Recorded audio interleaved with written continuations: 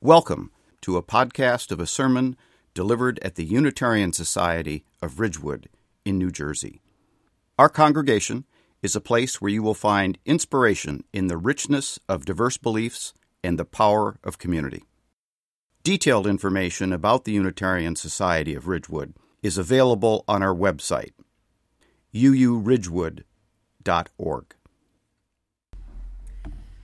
Now please join in the words for lighting our chalice. They're projected.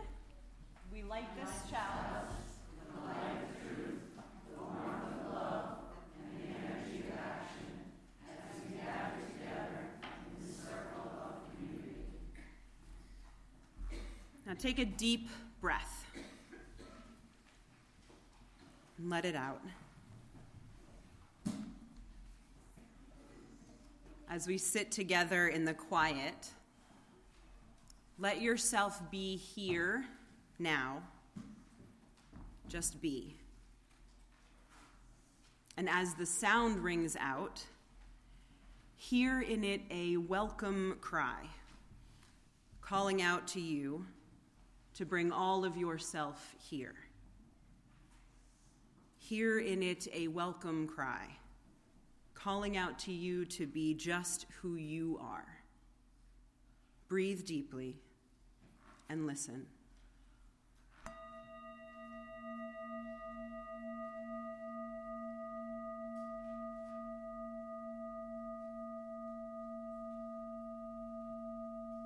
A long time ago now, I read a very small book called Faith by Sharon Salzberg. I don't know if any of you have read this book.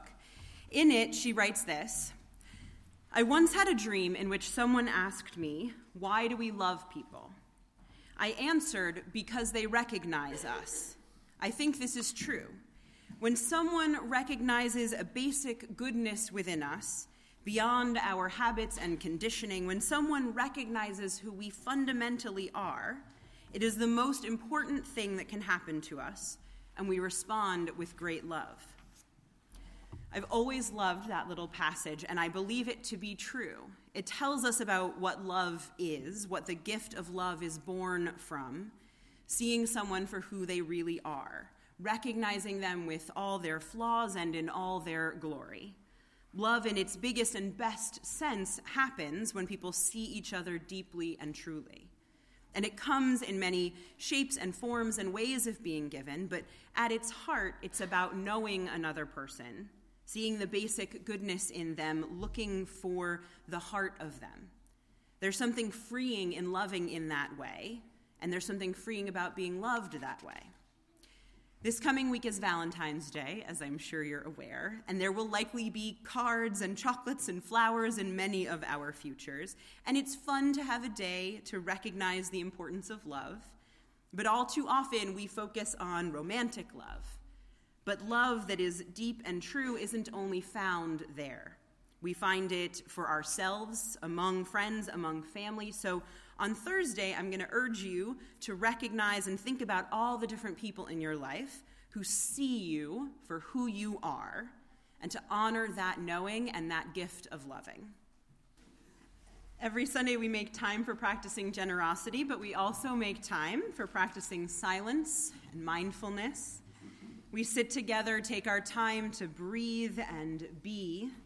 We each use this time in ways that are meaningful to us. This morning, I invite you to settle into your seat, get comfortable, take a deep breath. I'll speak some words, we'll move into our silence, and then we will sing together. Take a deep and slow breath.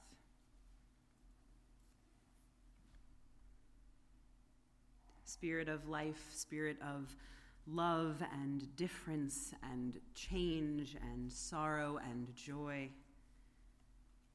This morning we collectively express our longing for the strength of love.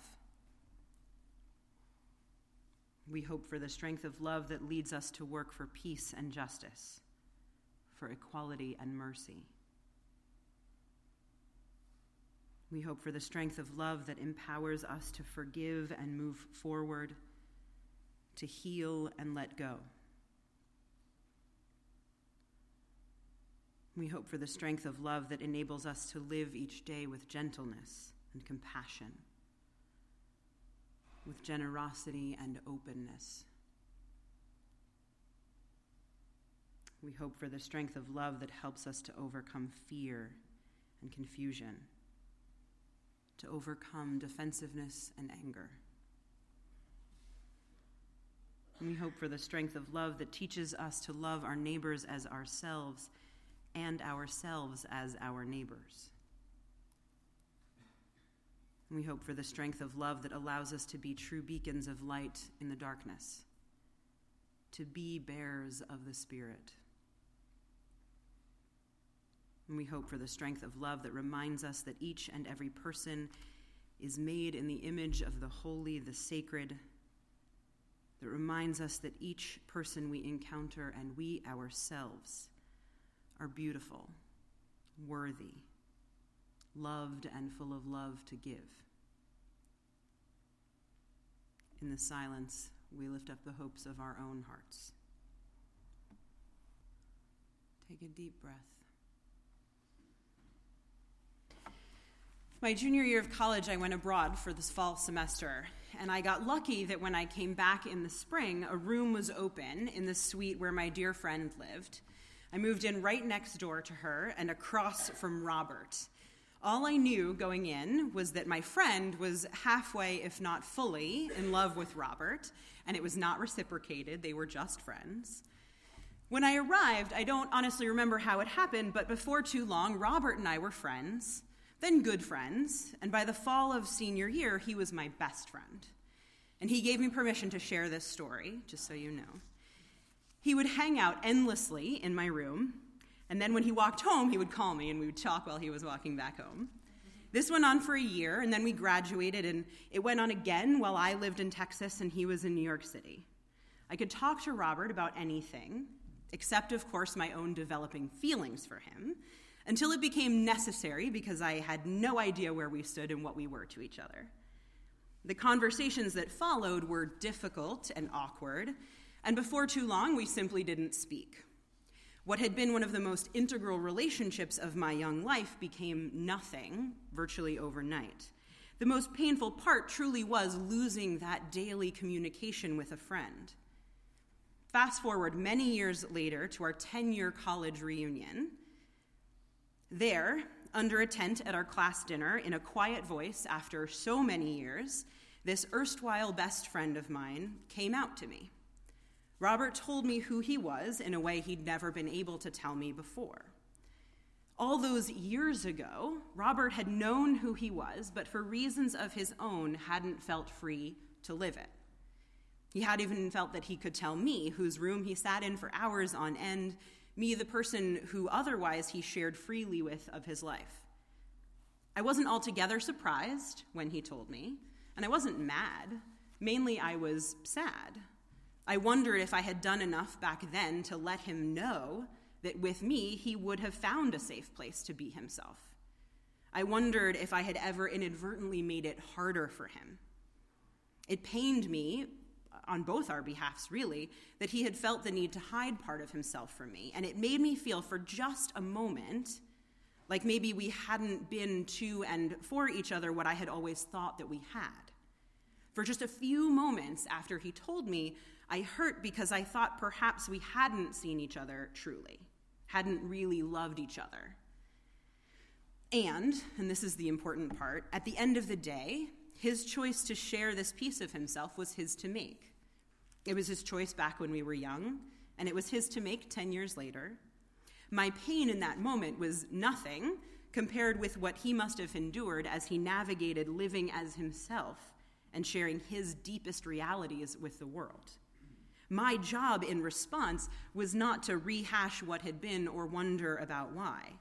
My only job was to love my friend then and now, and to trust that the friendship we had was as real as anything, as true and deep as anything.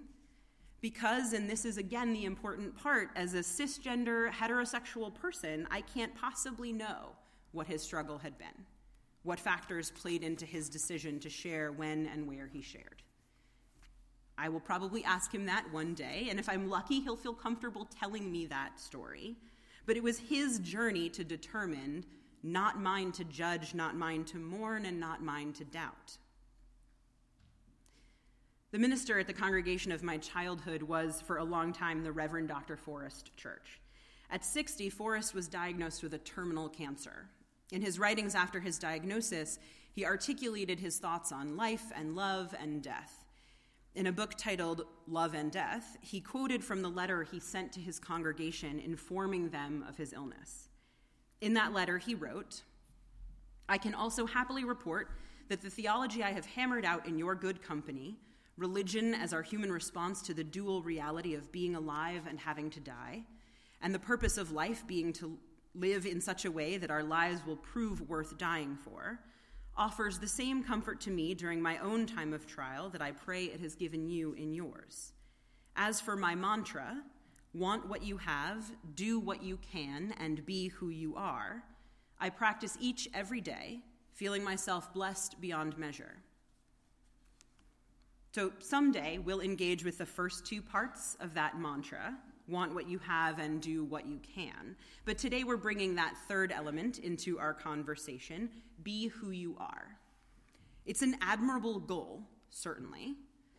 Another colleague of mine, the Reverend Peter Friedrichs, preached in his congregation near Philadelphia a series on that mantra. And in the third sermon on the piece, Be Who You Are, he unpacked it and spoke about how we are socialized to be certain ways, how we are taught throughout childhood by societal messaging and by our families of origin that certain behaviors are good or bad or certain things are expected of us. Peter speaks to the ways our culture tries to prevent all of us from becoming who we are. He says, "The forces that dictate against being who we are powerful and many. To be who we are can be like swimming upstream against a strong current of expectations and what I call the tyranny of the shoulds. And as if these forces aren't enough to defeat us, to be who we are is made all the more challenging by our lack of self-knowledge and self-awareness."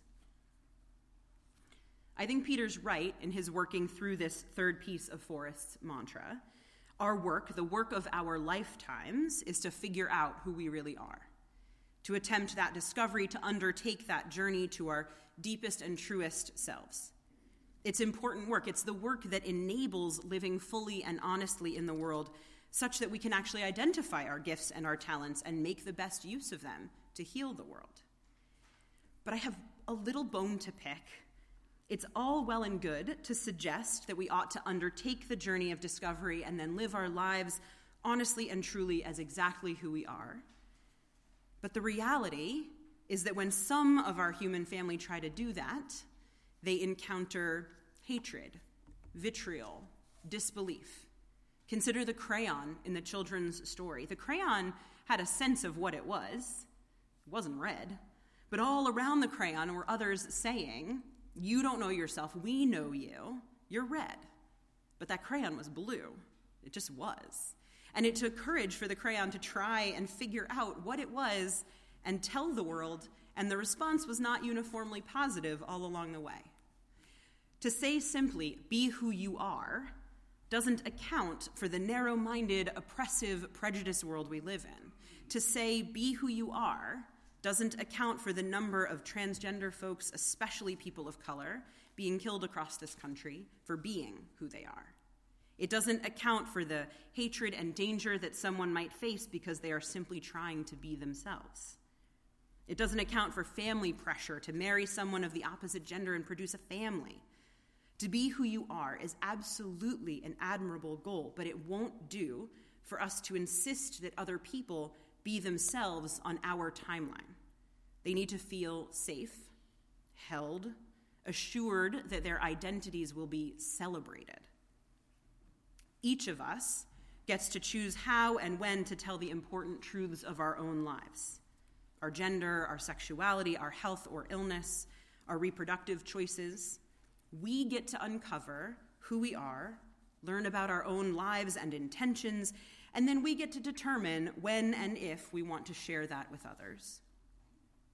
Now, of course, we want everybody to be who they are. We here want everyone in the world to have a chance to discover their truest and best selves and live that without fear, without danger, without sacrifice. Our desire, our shared Unitarian Universalist desire for a world in which everyone can be themselves means that we have an obligation. We have an obligation to create a world where everyone's truths can be assured of a warm and embracing welcome, a world where all identities are affirmed. And until that world at large is created, our work is to make sure that we, each of us, are known in our circles as safe and trustworthy confidants, and that our community here is known as a safe space. I want anyone who walks through our doors to feel confident that here, regardless of their gender expression or sexuality, they will find a warm welcome and a loving embrace, a group of genuine and stalwart companions on their life's journey. Part of being able to offer that is educating ourselves. Just a minute ago, I described myself as cisgender. I realize you may all know these terms well, but we're going to take a minute to review some of them today just in case, because I think it's important that we share language needed to create a different world, and because I don't want to assume that we're all on the same page understanding the regnant terminology in LGBTQ issues. So cisgender means that a person's gender identity is aligned with the physical sex organs they were born with. Okay? Transgender means that a person's gender is opposite from the physical sex organs they were born with. Non-binary, genderqueer, gender questioning are all terms that refer to folks who don't understand themselves to fall neatly into male or female as categories. These terms all refer to a person's gender. They have nothing at all to do with sexuality. They address a person's self-understood gender. The terms heterosexual, lesbian, gay, bisexual, asexual, and more refer to a person's sexual orientation, meaning who they are attracted to. With all of that information, we actually do a decent job here. We have an all-genders bathroom here on this floor, though we don't downstairs. We have a pride flag flying out front. We try to be sensitive on our Sunday services to the language and pronouns we're using, but we could rewrite our bylaws into gender-neutral language and all of our policies. We could, as some congregations do, indicate our preferred pronouns on our name tags. There are things we could be doing to be even more welcoming to others whose identities make them vulnerable in the world at large. And I do often feel like that congregation in the reading by Victoria Safford, full of hopes and ideals, often falling short, but determined to keep honoring the vastness of human experience and loving, and to become the congregation that loves all. Education is important, but so is exposure, conversation, and a thoughtful effort to be ever more inclusive. You may have noticed earlier this week, our governor, Phil Murphy, just signed a bill requiring that children be taught in schools about the contributions throughout history of LGBTQ folks. Did you see this? Yes. The law requires that the boards of education, quote, provide instruction on the political, economic, and social contributions of persons with disabilities and lesbian, gay, bisexual, and transgender people in an appropriate place in the curriculum of middle school and high school students, starting in the 2021 school year. 2020 to 2021 school year. New Jersey is only the second state to enact such legislation, and I think we ought to be quite proud, actually. Education, exposure, and a thoughtful effort to be ever more inclusive are what shifts this world to being one in which folks can truly be themselves. It helps turn the tide of a world in which, right now, differences in gender expression or sexuality are still considered a threat. Victoria Safford calls it human life in all its incarnations. Teresa Inez Soto's poem, our second reading from this morning, cuts a little deeper. She writes with the risks and the dangers exposed. She writes, "The way you survive is everything. I know you feel invisible. like nothing and no one knows your name. And she concludes, you are worthy of witness. You are beautiful. She echoes what our hymn of reflection reaffirms. You are beautiful. You are worthy. Your loving is a miracle. You in all your glory are whole and wondrous. The poem gets to the heart of what is at stake because it's not just about welcoming. It's about seeing, loving, embracing so that others can survive, so that other humans are not rendered invisible, so that all might truly know that they are beautiful and that their lives have worth and their beings, whoever they are deserving of our witness. It's about life lived fully and openly and joyfully and safely.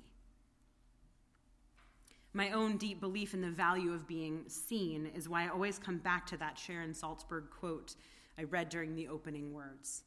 Again, what she writes is, I once had a dream in which someone asked me, why do we love people? I answered, because they recognize us. I think this is true. When someone recognizes a basic goodness within us, beyond our habits and conditioning, when someone recognizes who we fundamentally are, it is the most important thing that can happen to us, and we respond with great love. That passage resonates so strongly with me. I have had cause in my own life to experience that feeling of being seen, finally, for who I am. It happened again recently with a new acquaintance who I feel has seen and known and heard and appreciated me with all my quirks and oddities. When that happens, when someone looks at us and sees us, allows us to be vulnerable, to speak our needs, and to be exactly who we are, it is life-altering, game-changing, life-saving. It may indeed be the most important thing that can happen to us, to be recognized beyond all the stuff that accrues in a lifetime, to be recognized for the heart of us as ourselves. It almost feels like there's no choice but to respond with love. And again, I'm not concerned here with romantic love alone. I'm talking about the kind of soul-swelling love that we feel for friends and family and lovers, and that happens when we truly feel seen and known in the world, truly free to be who we are. I have also had cause, especially since becoming a minister, to be on the other side of the equation, to be the one to see, to know, to recognize. And interestingly, I think the impact is somewhat the same. When we take that time, when we open our hearts, when we really try to know someone, to see the heart of them, we almost can't help but feel for them that kind of cosmic love that recognizes a fellow human being struggling and determined and journeying through self-discovery. If you've ever offered that gift of knowing, then I suspect you know that it is a gift of loving that can change a life, indeed save a life. Our deepest beliefs in love and our shared humanity call us to work for a world where everyone is free to be who they are, to be seen and known and loved for just who they are. So we will educate ourselves, we will work for that day, and until it comes, we will stand ready to bear witness to the fullness and truth of others' lives with a warm welcome, a commitment to their safety, and a loving embrace. We will stand ready to offer love and recognition, knowing that this gift, given and received, may well be the thing that ensures our or another's survival. Please join me in a responsive reading that reaffirms our commitment. It's not in your book, so don't go reaching. It's just going to be here. You're trained to do it. That reaffirms our commitment to creating a world where everyone can be themselves. You'll read the italics. In the face of hate, we answer the call of love.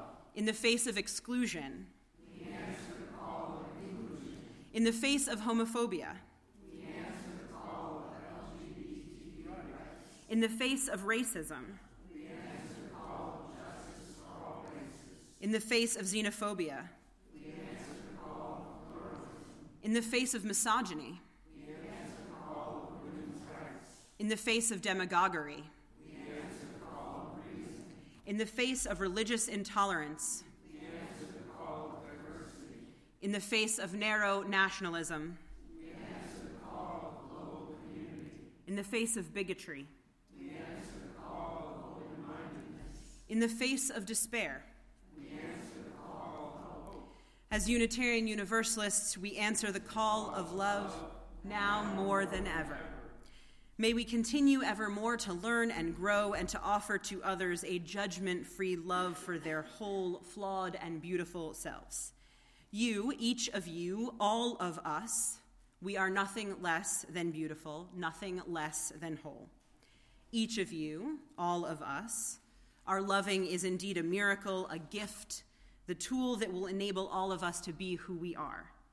May we love boldly and freely and in our own time, each find a way to being ourselves. Please remain standing and join in the words for extinguishing our chalice.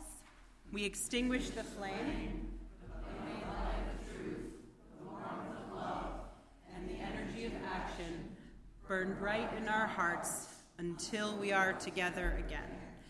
Be who you are, but perhaps even more importantly, may you go out and make this world one of welcome and love for others so that they may be who they are. May you be seen and offer the gift of seeing. May you be welcomed and offer the gift of welcome. May you be loved and offer the gift of loving all the days of your life. Go in peace.